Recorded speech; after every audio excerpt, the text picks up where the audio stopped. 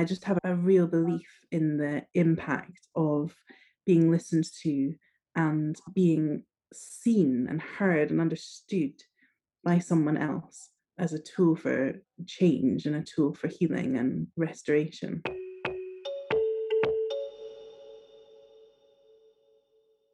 Hello, Lizzie. Hi, Han. How are you? Oh, I'm all right, thanks. Yeah, I'm pretty good this morning. How are you? Yeah, I'm very good, thank you.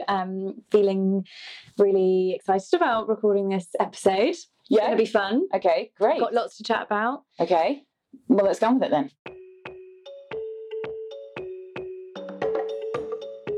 Hey, we're Eggshells, the podcast exploring disagreement and how to do it better. We ask how we can make difficult conversations easier to have by exploring solutions to the challenges we all face when having them. Today we're going to talk about listening, Lizzie. Yeah, listening. Listening is a really... I don't think listening's important. I think interrupting's important. Lizzie, I think you're wrong. Not that I'm here to say what is right or wrong. But you're in charge today. I believe tell me anything you like. I believe that listening is a crucial part of disagreement. Uh-huh. And I think not just within disagreement, but our lives in general. But seeing as this podcast is about disagreement, that's sort of where we're going to tailor it to. Smart, yeah. But I think, interestingly, a lot of us aren't very good at it. Yeah. I think that, I think everybody understands biologically the concept of listening. Yeah. But quite a lot of the time we're not actually really hearing what people are saying. What an interesting distinction. And we, as we go through this episode and we listen to different people talk about it, we will explore what that means to really hear someone. So I don't want to go too in depth now. Okay. But there is a difference, and I think that can be the difference between having an actual productive conversation with someone. Yeah. And having just a shouting match. Yes, a huge problem in disagreement is not hearing the other person, what they've said. A conversation's like a tennis match, isn't it? You've got to return the ball that has been served to you. And if you're just serving more balls, then you're both going to get knocked out eventually. Yeah. All right. So what should we talk about? So that was the wonderful Ashley opening the episode for us. And we had a really quick conversation with her. She is training to be a counsellor. She's also a mother of 2 wonderful children. And she has a lot of works to do. A lot in the world of parenting. Yeah. So listening is quite key for her in like all aspects of her life. Yeah. And she spoke to us about that. A lot in the context of her role as a counsellor and kind of in a therapy room, but also how to bring that outside of the therapy room and how that kind of applies to the circumstances that we want to explore, because obviously being in a therapy room is different. Right. That sounds really good. Because I loved what she said at the top about how listening is a tool for change. Yeah. Yeah. That was a really nice thing to think about, because I think sometimes, I don't know, I don't think of it as a tool for change. I think of it as like someone spouting a lot of stuff out into the world and then it's there. And if I listen to it, I'm like... And then you're holding it, validating it or whatever. But if there's a change happening to that person, to me, if I'm here, that's interesting. Yeah. And I think it digs into if a person feels heard, that's where the tools for change come in, because they're like, oh, there is space for my voice as well. All right, smashing. So let's have a listen to more of what she's got. Let's stop talking and let's start listening.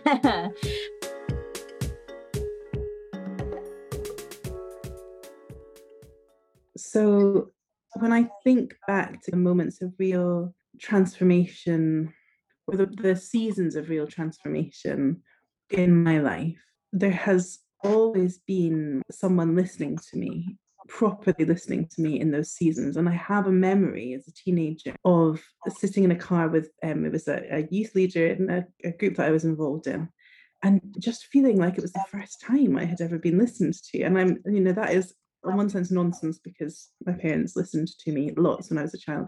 But there was something about the depth of his interest and the attentiveness to listen and question. He was particularly good at questions. That was really significant for me.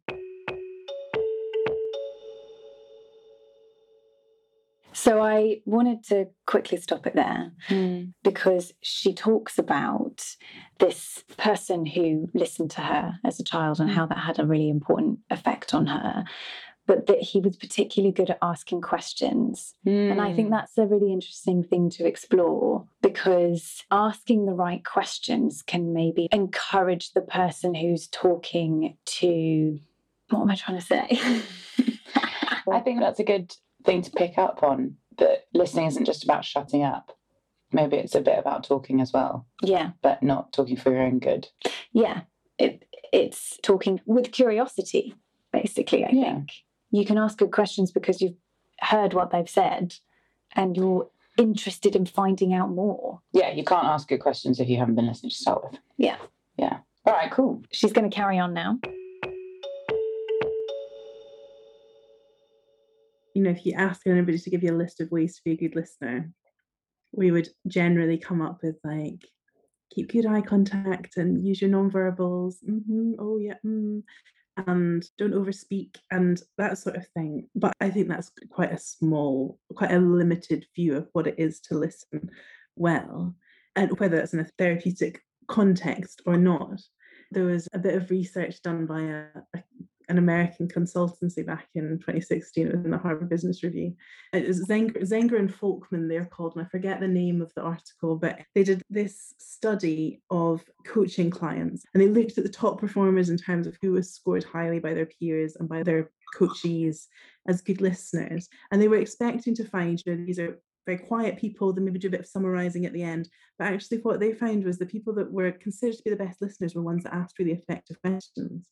And there's this sense that listening well is not this passive, staying quiet, just giving the space over. It's this active, collaborative co-creation of a listening space that belongs to the other person's intent, that is designed for the other person's views, perspectives, whatever. And I find that really freeing to think about, because that's my instinct. When I'm really interested in what somebody's saying, I want to ask a question. I want to understand more. And it makes sense when you follow that train of thought through.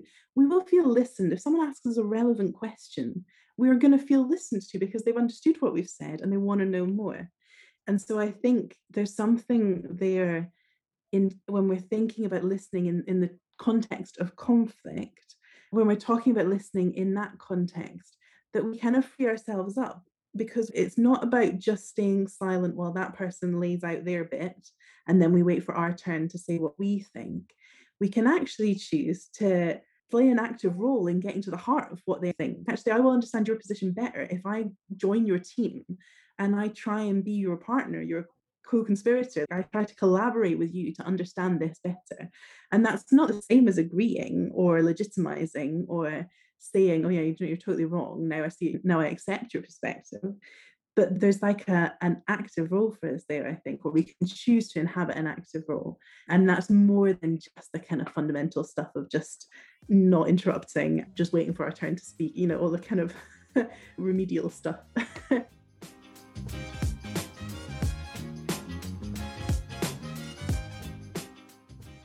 So there we go. Gosh, so she was talking about questions. She was talking about not having listening be something where we just, well, you're doing it right. You're looking at me and you're nodding and you've got Staying your big silent. eyes. yes. Which is great. But yeah, having a sense of absorbing what the other person's saying and prompting them to say more or to go deeper into a topic. About it being collaborative. Yes. That it's not about you're speaking and I'm silent and then we swap. Yes. But in that sense, it's not like a tennis match. Throw that metaphor out. Yeah, the collaborative thing is really cool. Yeah, it's really cool. And I think it allows to bring people together more rather than polarize them, hopefully, even if you are having very separate views on something. What I guess I take from what she was saying is that instead of being wholly focusing on like, no, I am right. Yeah. It's going, I believe I am right, but I am going to open up a little bit of space to listen to this other person's point of view and maybe try and find out why they think this opposite thing to me. Yeah, a sense of curiosity. Yeah. I'm getting a picture of a collaborative sense of listening being useful in a group setting. Maybe if something has already gone wrong, you know, there's already been some conflict or whatever, and you need to kind of bring people back together. Yeah. It just feels like in a one-on-one disagreement, you basically both have to be on equal footing in order for this collaborative thing to work, right? Mm-hmm. Just talking kind of in a therapy context. Mm-hmm. So that's already a very delineated space, kind of like rules. You're going to be doing some hard listening to the person who's paid money to be there. Absolutely. So if you're in a supervised or laid out group setting where everyone was going to be taking part in this collaborative listening, I can totally see how that would be really healing and awesome and beneficial. Yeah. Of course, if you're one person going into a disagreement and you're going to like create an amazing space, you definitely have to be ready for the other person to take advantage of that or to feel super tired afterwards. Yeah. But obviously, if you're then a really good listener, what she was saying about that study, people notice that those people who ask questions are really good listeners. Yeah. Right? Mm-hmm. So you might then encourage the behavior that you're modeling in the other person in an ideal world. Yeah. You know what I'm saying? Absolutely. And of course, no one is saying any of this is easy. Oh, cool. And the next disagreement I have, as long as I ask some good questions, it will all end up really happy. No, it's not going to really happen. But you're right. It is the idea of asking good questions is a useful thing to bring into any disagreement. And the very simple idea of not being like, okay, I'm just waiting for them to stop talking so that I can say my piece, which we all have done. Yeah. We've all done it. We're going to hear just a little bit more from Ashley because following on from this really about the collaboration, and she uses this really great word called co-conspirator. Yeah, I remember her doing that in our interview and we were both like, ooh, good word. Good word, I love it. Okay, great. Hit it, Ashley.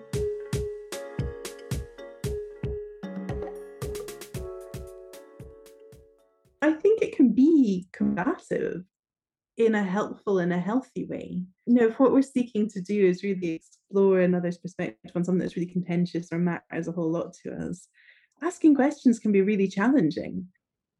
I suppose I'm thinking of myself, and if I was in a debate with someone or a discussion with someone about something that we conflicted about that really mattered to me, quite tricky to completely lay aside my emotional stake in the discussion and the outcome of the discussion in order to just really occupy a position of curiosity. And that's where there's a distinction. Like when I'm in the therapy room with a client, my perspective on whatever we're talking about is so far down the list of priorities that focusing on the client's story and what that means to them that's the purpose, you know. But when I'm talking with a friend about something that we strongly disagree about, I don't have that same ability necessarily to just go, okay, maybe this space is just about getting to the bottom of what you think. I carry with me the sense of, no, I think maybe I think you're wrong. And I think that's actually okay, and it's quite human.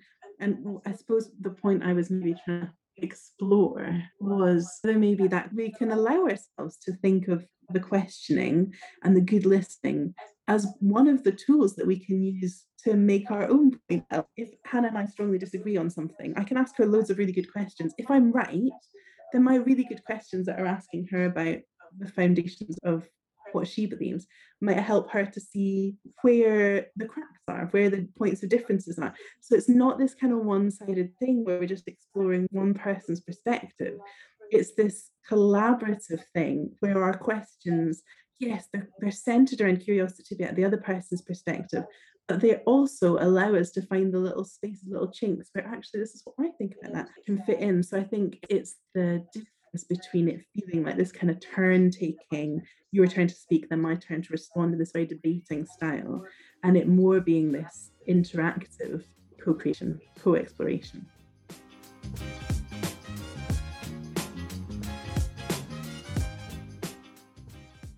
Yeah, she just said it, didn't she? Yeah. I was like, oh, this. And then she was like, but this. Right, I know. It's really nuanced. It's very nuanced, isn't it, though? Yeah. And it does. She identified there that you can have a bit more agency over it if you're the one wanting to be the co-conspirator. Yeah. And there's not been that agreement beforehand. Yeah. The idea of finding chinks in the other person's argument, you have to think of yourself as a co-conspirator, because otherwise you're thinking of yourself as, how can I destroy? Yeah. So I guess it's like you say, nuanced and a bit more subtle, of just trying to get, it's not trying to get the other person to believe exactly what you believe necessarily, but it's just trying to get them to explore where their beliefs come from, maybe. But also trying to connect with that person. Right. The way she described it, you're trying to figure out ways, I can't remember what she said exactly, but if their point of view seems entirely foreign, by probing, you see ways in which you might overlap a little bit, or ways in which you might grow in understanding in terms of feeling familiar with something that they say, identifying maybe with an aspect of where they're coming from. Yeah. And that is a way of sourcing connection, right, rather than a way of obliterating. Yeah, exactly. And if the other person feels connected to, feels heard, they're probably more likely to open up to your questions. Yeah, totally. Rather than if it's a question of, well, why do you think like this? If it comes from a place of attack, she's very much encouraging from a place of curiosity and connection. Yeah, which just makes everybody feel so much better. Yeah. Actually, it's making me think of a conversation that I had with a friend who said something. This is going to be a really vague example, so sorry. He said something that I thought was abhorrent. Right. It was a point of view that was completely alien to me. Mm-hmm. But this is a very good friend of mine. And so I was like, right, why? It was also the middle of the night and I was very exhausted, but I couldn't go to sleep. Doesn't help. Thinking that that was how he thought. I basically thought there's got to be a way, there's got to be a bridge between what you've just said and what I believe. Mm-hmm. Because otherwise, we're good mates. I do understand you, so why don't I understand what you've just said? And it took questions and questions and questions. And actually, at the end of this is such a vague example, so I'm really sorry, but actually at the end of the discussion, we actually thought the same thing. Oh my God, fantastic. It's literally just the way that he had expressed it. Was so different than the way that I would have chosen to express it. We were both concerned about, we were talking about a news issue and we were both concerned about the human rights of the individuals. It's just that he was coming at it. It was a little bit of a political beliefs different point of view. Right. But the concern at the base of both our points of view was exactly the same. And we both had the same respect. I was worried that he didn't have respect for these human beings, but he totally did. Mm-hmm. He just was expressing it in a different way. And had I not gone through that line of questioning, had he not been generous enough to really expose his thought process, I would have gone to sleep really mad at him. Yeah. Probably, I don't know what that would have done to our friendship, at least for a short period of time. Yeah, I think it would have made you probably pull away from him a bit. I've been like, I don't understand you, man. Where did this even come from? Maybe I don't trust him as much anymore, even. Because it was a really big statement that he made that was like, what the hell? But on that, I think it's important to note that the route that you chose requires a lot more effort. Oh God, I was so tired. Honestly, we were up talking for an additional 45 minutes. I was like, okay, I really have to go to bed at this point. And then he wanted to carry on. And I was like, no, I put my pillow. Once I got to the place where I was like, okay, this is fine. I just put my pillow over my head. I was like, good night. Okay, we're done. Yeah. So I think important to remember that if in the long run, it would appear that it's better to go down the good questions, curiosity route. It's totally right. But, look after yourself in that as well, because it's going to be tiring emotionally, physically. And it is worth it. It's totally worth it. But it might wipe you out. Yeah. And that's okay. Yeah, it's totally worth it. And I'm still thinking about the conversation now and thinking about how I would never have ever thought about this thing from that point of view. He hasn't changed my mind, but he's made me go, oh yeah. Yeah. It's just not something I considered. It's also made me think of, I was following, or I follow this Instagram account. I can't remember her name. Mm-hmm. I'll put it in show notes. Sure. She's like a feminist activist. And anyway, on her stories, she spoke about how this man had basically controlling her and being really misogynistic and just saying hateful things. Great. And she engaged with him. Oh, man. And started having, I think they ended up sort of direct messaging. Oh. But the end result was that he actually started to understand and realise the things he was saying were wrong. Jesus and Christ. Hurtful. And, obviously I don't know exactly what their conversation was because it was a private one. But it did give me, hope Yeah.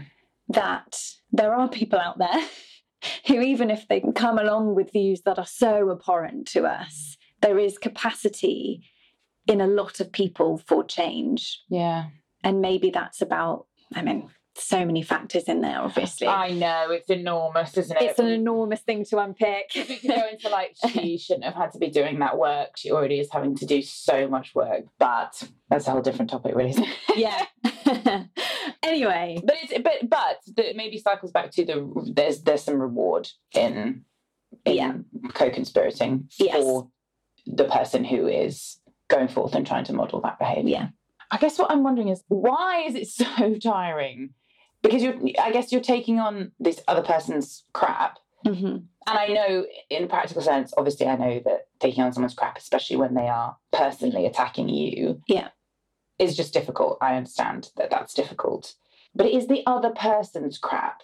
It's not her crap. And she's smart enough, presumably, this person, to understand that it's his problem, not hers, which I suppose is why she was able to engage with him in the first place. But I guess I'm just having a sort of small complaint about why is listening hard? Yeah, it's just because we have to do it all the time. We do. And so it feels like we should be better at it, right?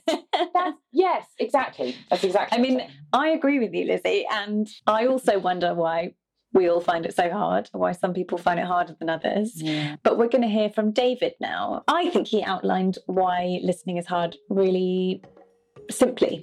Okay. So maybe that will clear everything up for us. Thank God.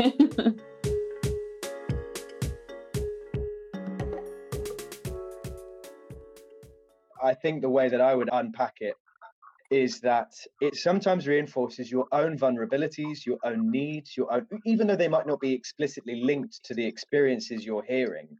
I would say that sometimes it kind of, you get to the end of your day and it is that sort of deep down childlike moment of but what about me? I want someone to give me space.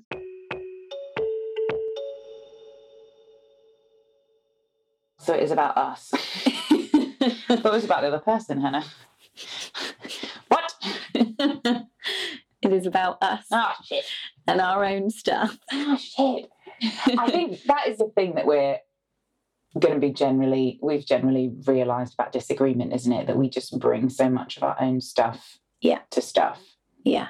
Such a great sentence. Stuff to stuff. I guess that what David's outlined, and then I'm blowing up into a larger conclusion, is that the conflict that we have in disagreement is so often about ourselves and not so much about the other person. Yeah. Because it's true that the other person's stuff is their stuff. Yeah.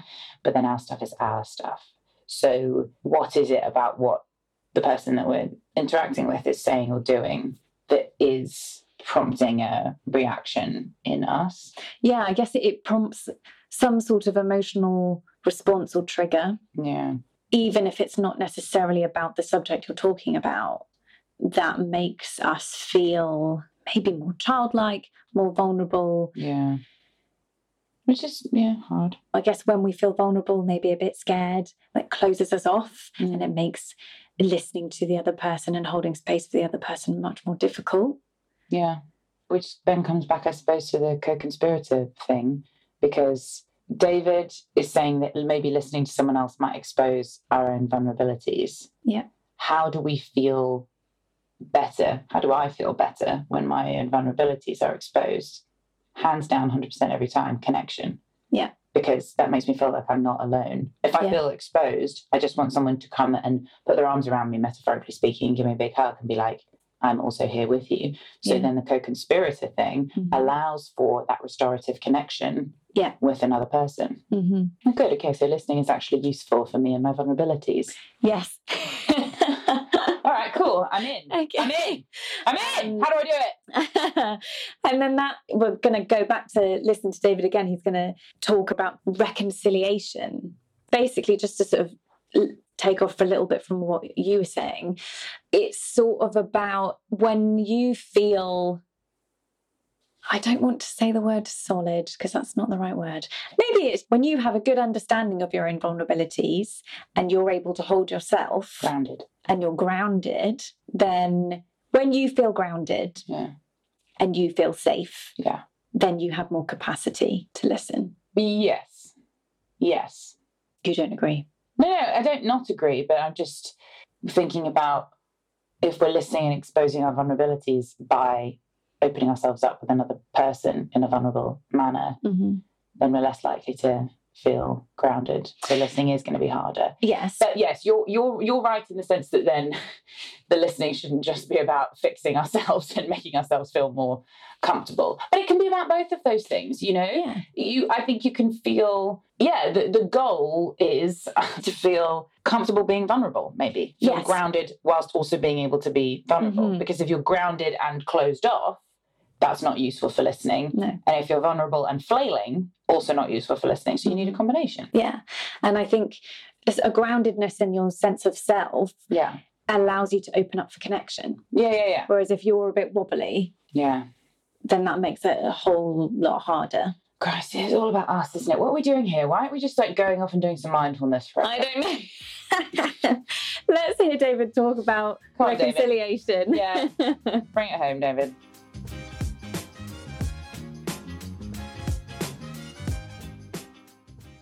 Because sometimes there is a need to fight or to seek justice or to recognize wrong. I guess my hope within all of that process is that we're not trying to score points, we're trying to reconcile. That when you look at moments internationally where this is done very well, so I think immediately of the truth and reconciliation trials within South Africa, the end of the apartheid moment, where it's like, oh my word. So if anyone wants a beautiful picture of reconciliation done on a political, national and personal scale, Desmond Tutu and the entire process of ending apartheid in South Africa, of just like, how do you start to listen to people knowing that you're going to need to move on and knowing that you're going to have to heal and work out what does next look like in a way where you can't just be holding but when am I going to get payback for certain things? It's just that as a moment contemporary that is worth investing in and hearing a bit more about. I'd urge people towards moments like that, because there is a definite need for people who have been wronged to be able to be heard and to be able to have the person who has wronged them to know that they have wronged them. What is the moment of justice we are seeking? And what are we willing to risk and what are we pursuing in getting that justice? Because if it's just about an opinion, maybe it's not justice I was seeking, and maybe it's just a feeling of being right. What is the moment of justice we are seeking? Jesus Christ, David. I know. How do we answer that question? Oh my God. It's very, it's important. He raises a really, really important point that if it's about what are we seeking, and is what we're seeking just the feeling of being right? Yes. In which case, that's a different conversation to, I actually want to connect with you and try and figure this out. Yes, definitely. This feels like the right time to acknowledge that the last couple of years have been enormously frustrating for many people. Yeah. And that while we are learning things about the way to live our lives, and while people are finally being able to share truths that have not been widely listened to, when we, as I'm speaking you and me, do our listening, what are we seeking as we're listening? And that counts for anyone who is trying to listen to somebody whose experience they don't have. Yeah. Why are we listening? Are we listening to then try and be right after we've absorbed the information? Yeah. Mm-hmm. Or are we seeking justice? Christ. Sounds like a really weighty thing, but I suppose that is linked to connection and vulnerability and some of the stuff that we were talking about before. I mean, it's obviously much bigger than that. Justice, hopefully, is practical and tangible in the world as well. Yeah. I definitely think it's linked to connection, though. Hearing the stories of people who have a different experience to us. I mean, if you're listening to those stories just to try and, I don't know, prove a point or find a way in which you can be right. Yeah, but that's a common story. Absolutely. What David was just saying about understanding that some uncomfortable truths need to be aired and need to be heard. Yeah. And then that that everyone does have to move forward. You know, if listening is this co-conspirator thing that we're talking about, everyone can go forward. Everyone can go forward on the journey. Yeah. But I'm doing this like moving forward thing with my hand. But you can't leave people behind. Exactly. It's a team. Go together, move forward, being connected. Yeah. Connected. All right. I mean, what David said generally was, clearly thought-provoking. Yes. Well, and I think, the reconciliation and the why you're listening is really important to examine and be aware of. Yeah. We're going to slightly change onto a more practical tone. Okay. So Duncan is who we're going to hear from. Okay, great. And he has a little exercise that you can do as, a way to practice listening and finding out what's going on for the other person. All right, great. Hit it.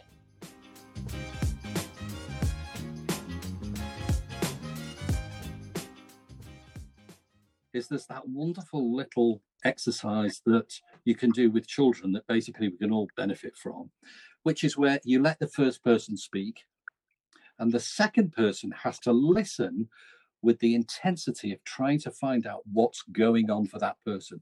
Not just the words, but the feelings and the thoughts. And the second person has to simply repeat, using the language of the first, what they've heard. When you get a bit more sophisticated at it, you might use a few of their words and an image.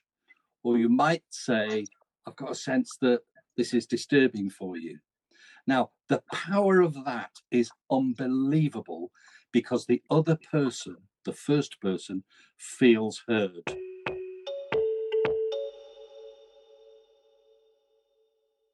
Should we try and do it? Yeah. Okay, I'll say something. Okay. Let me just figure out what you have to really figure out and make sure I'm doing the exercise right. Okay. So I need to listen with the intensity of trying to find out what's going on for you, not just the words, but the feeling. And I have to repeat using your language. Yeah.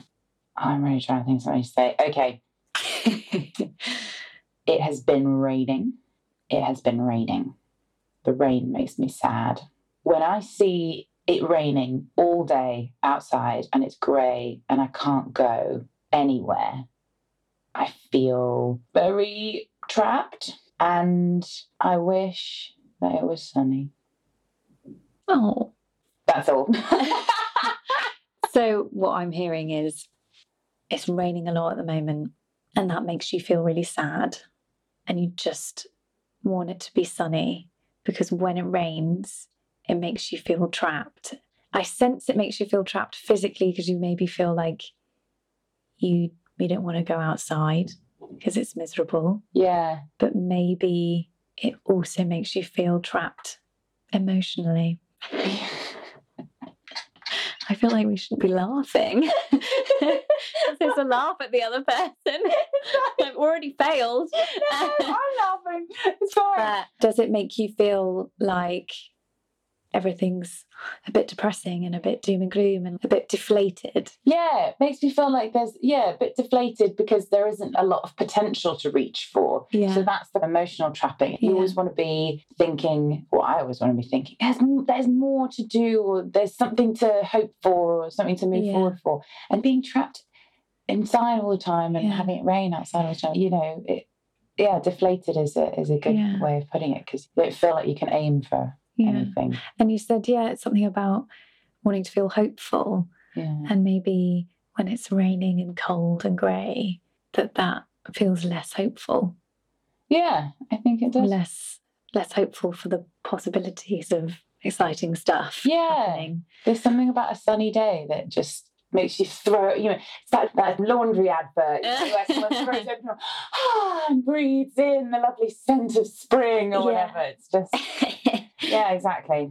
Okay, so I think what we've concluded there is I need some sort of UV light. Yeah, okay. In my room. But that was good. Before you said that, I hadn't thought, because physically trapped is very obvious because I like running and I like cycling. Mm-hmm. So those things I can't do when. Yeah. So I think that I often think, I'm really annoyed because I can't do my exercise. Yeah. But then I forget that exercise is an important part of my mental health. And that's actually why I'm annoyed that I can't do it as well as my physical health. And I feel like I can't work as well Yeah. sometimes when it's raining. Yeah. Because I don't really feel hopeful about what I'm making or what I'm doing. Good points, Han. That did work. Fantastic. We were listening to this exercise before, and when Duncan said it, I think we were both afterwards after that interview like, yeah, we don't really need it. We're quite good listeners. So like, I was at least thinking that we don't really need that. But actually, that worked really nicely. That was great. A good one to remember. All right, cool. Thanks, Duncan. Thanks, Hannah. Well, we're gonna go back to Duncan briefly, because I really enjoyed this little interaction that you two had during our interview. Oh, Christ, what did I say? No, you weren't saying anything bad at all. But you were basically asking him, in a moment of disagreement, how are you supposed to know what the other person is bringing? I guess their emotional baggage and, how that's going to affect the interaction that you're having. But your point to Duncan was like, you're not going to know everyone's, childhood histories, especially if it's a stranger. Okay, so hang on, just blowing it out for context slightly. So we were talking to Duncan in the overall interview we had with Duncan, because he runs this fantastic organisation, Useful and Kind. Yeah. So his focus is on empathy. Yeah. That's a big part of his work. We were talking to him about empathy. Yes. So then he was saying in the interview, people bring all sorts of stuff to disagreements, and you've got to be empathetic about the stuff that somebody might be bringing. But my question then was, well, how the hell am I supposed to know what someone's bringing? You know, I barely even know what I'm bringing. How do I know what someone else is bringing? So how can I be sensitive to that? Yeah. And his answer, presumably, is in this episode about listening, because it has something to do with listening. Yeah. Great. I'm in.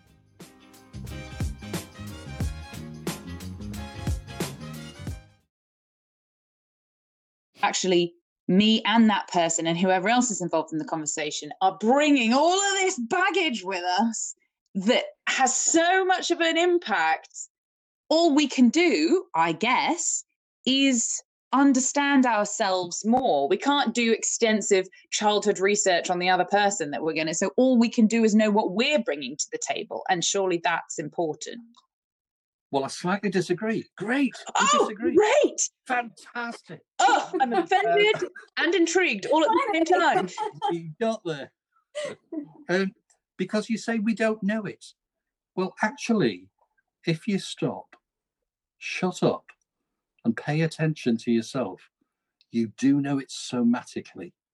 Well, if you're back to the mirror neurons, what you are receiving in your body is all that stuff with all those ghosts behind them. And what you are receiving is how they expected their primary caregiver to respond. Remind me quickly about the mirror neuron. What the hell are mirror neurons? The mirror neurons, Duncan spoke more about that in depth when we interviewed him about empathy. But basically, they are, when you're with a person, we mirror each other and we mirror each other's emotional states. Yeah. The example he gave was, if you have a mother and her baby, if the mother is feeling sad, the baby picks up on that feeling. And so it will recognize this feeling and it will take that on as well. Got it. Okay. So that's a sort of a deeper, more emotional, or maybe very closely related, I don't know, thing of when you like someone, you mirror their body language. Yeah. Yeah. So when you're connected to someone, you mirror them emotionally. Because empathy is feeling what the other person is feeling. Yeah. Rather than just understanding what the other person is feeling from a distance and being like, oh, okay, cool, over there, which is sympathy, I guess. Okay, all right.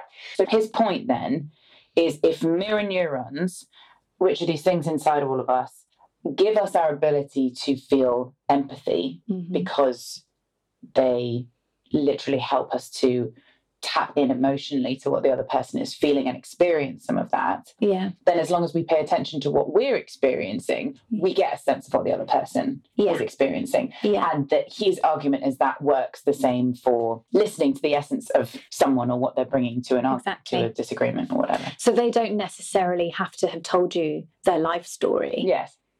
Because... And you're not going to pick it all up like a mind reader. No, you're... You're definitely not. Since that when you were 7, really annoyed by the colour of your mother's curtains. Yes.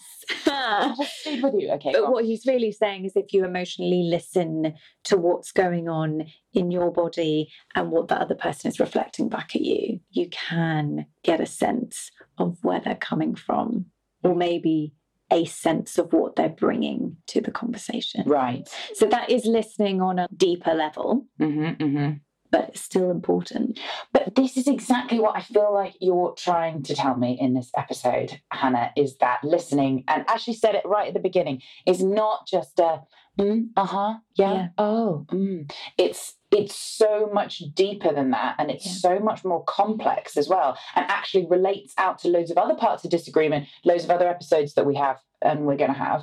Yeah. Because in order to tap into that depth within yourself, to pay attention to what is going on with you and therefore picking up on what's going on with the other person or the other people, you've got to be grounded, like you said before. Yeah. And in order to do that, maybe you've got to work on your breathing, and everything relates. I think listening is a much bigger thing than I'd thought about. Well, I think it's having a really, really solid sense of who you are and your vulnerabilities, which we mentioned earlier. Yeah. And the more that you have that self-knowledge, then I think the more it can open you up to listening, not just with your ears, but listening with your body and on a more connected level. Yeah. It's fantastic, but I think I'm going to need a nap after this episode. Yeah. It feels like a lot, doesn't it? Well, Luckily for you, we're nearly done. All right, good. We're on to the last little section. Good. Basically, the general consensus that we have, I think, heard throughout this episode is that if you can learn to listen really well and really hear and provide space for the other person, then there's a capacity for healing. And like Ashley said at the beginning of the episode, you'd say that, yeah. Listening is a tool for change. Ah, yes. Tool for change. Tool for change. So we are finally going to hear from a really fantastic man called Riney. He is an actor. Mm-hmm. He is a director, acting coach, teacher, facilitator, and all-round just really brilliant human being. And he said some really great things to us on lots of different subjects. Right, yeah, we covered a lot. We did. It was a really great talk. But here we are just going to listen to him talk about active listening.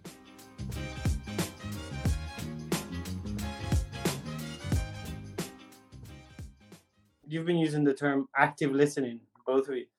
I think that means leaning in. I think that means perspective taking. I think that means not armoring up, on both parts.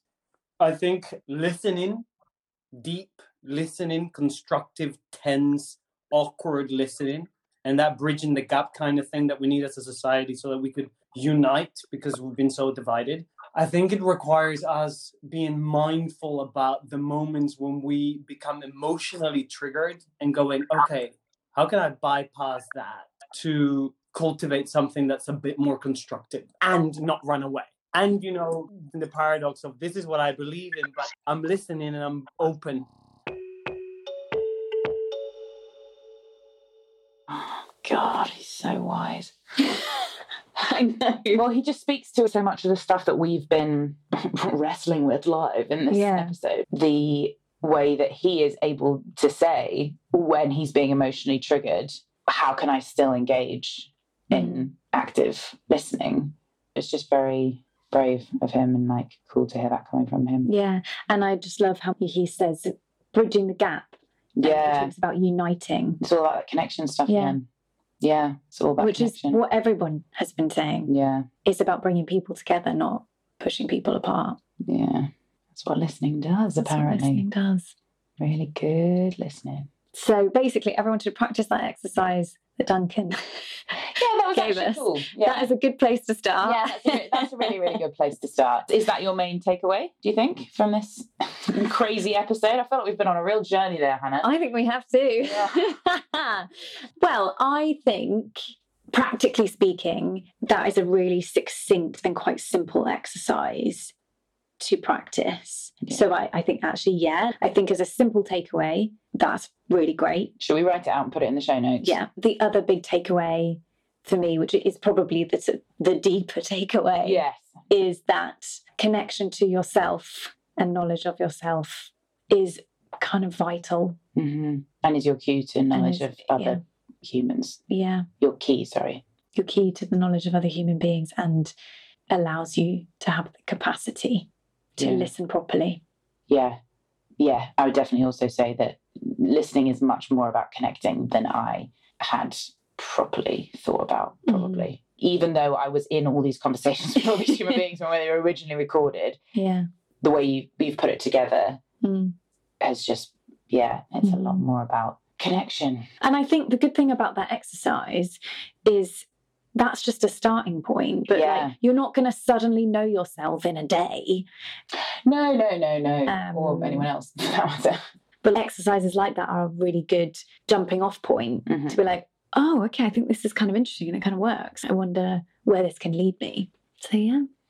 Thanks, that's it. Oh my goodness me. All right. Well, I'll try and find more connections. Yeah. I love you lots. Bye. See you.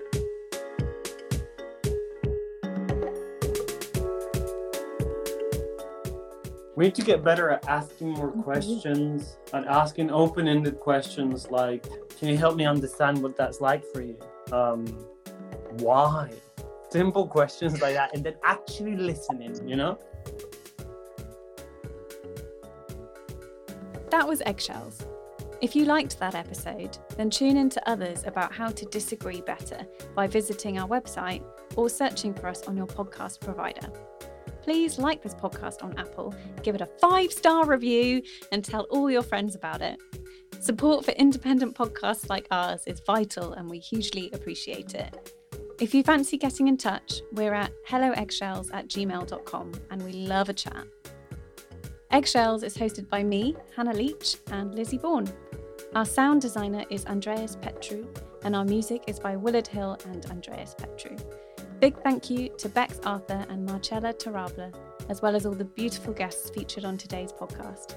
See you soon.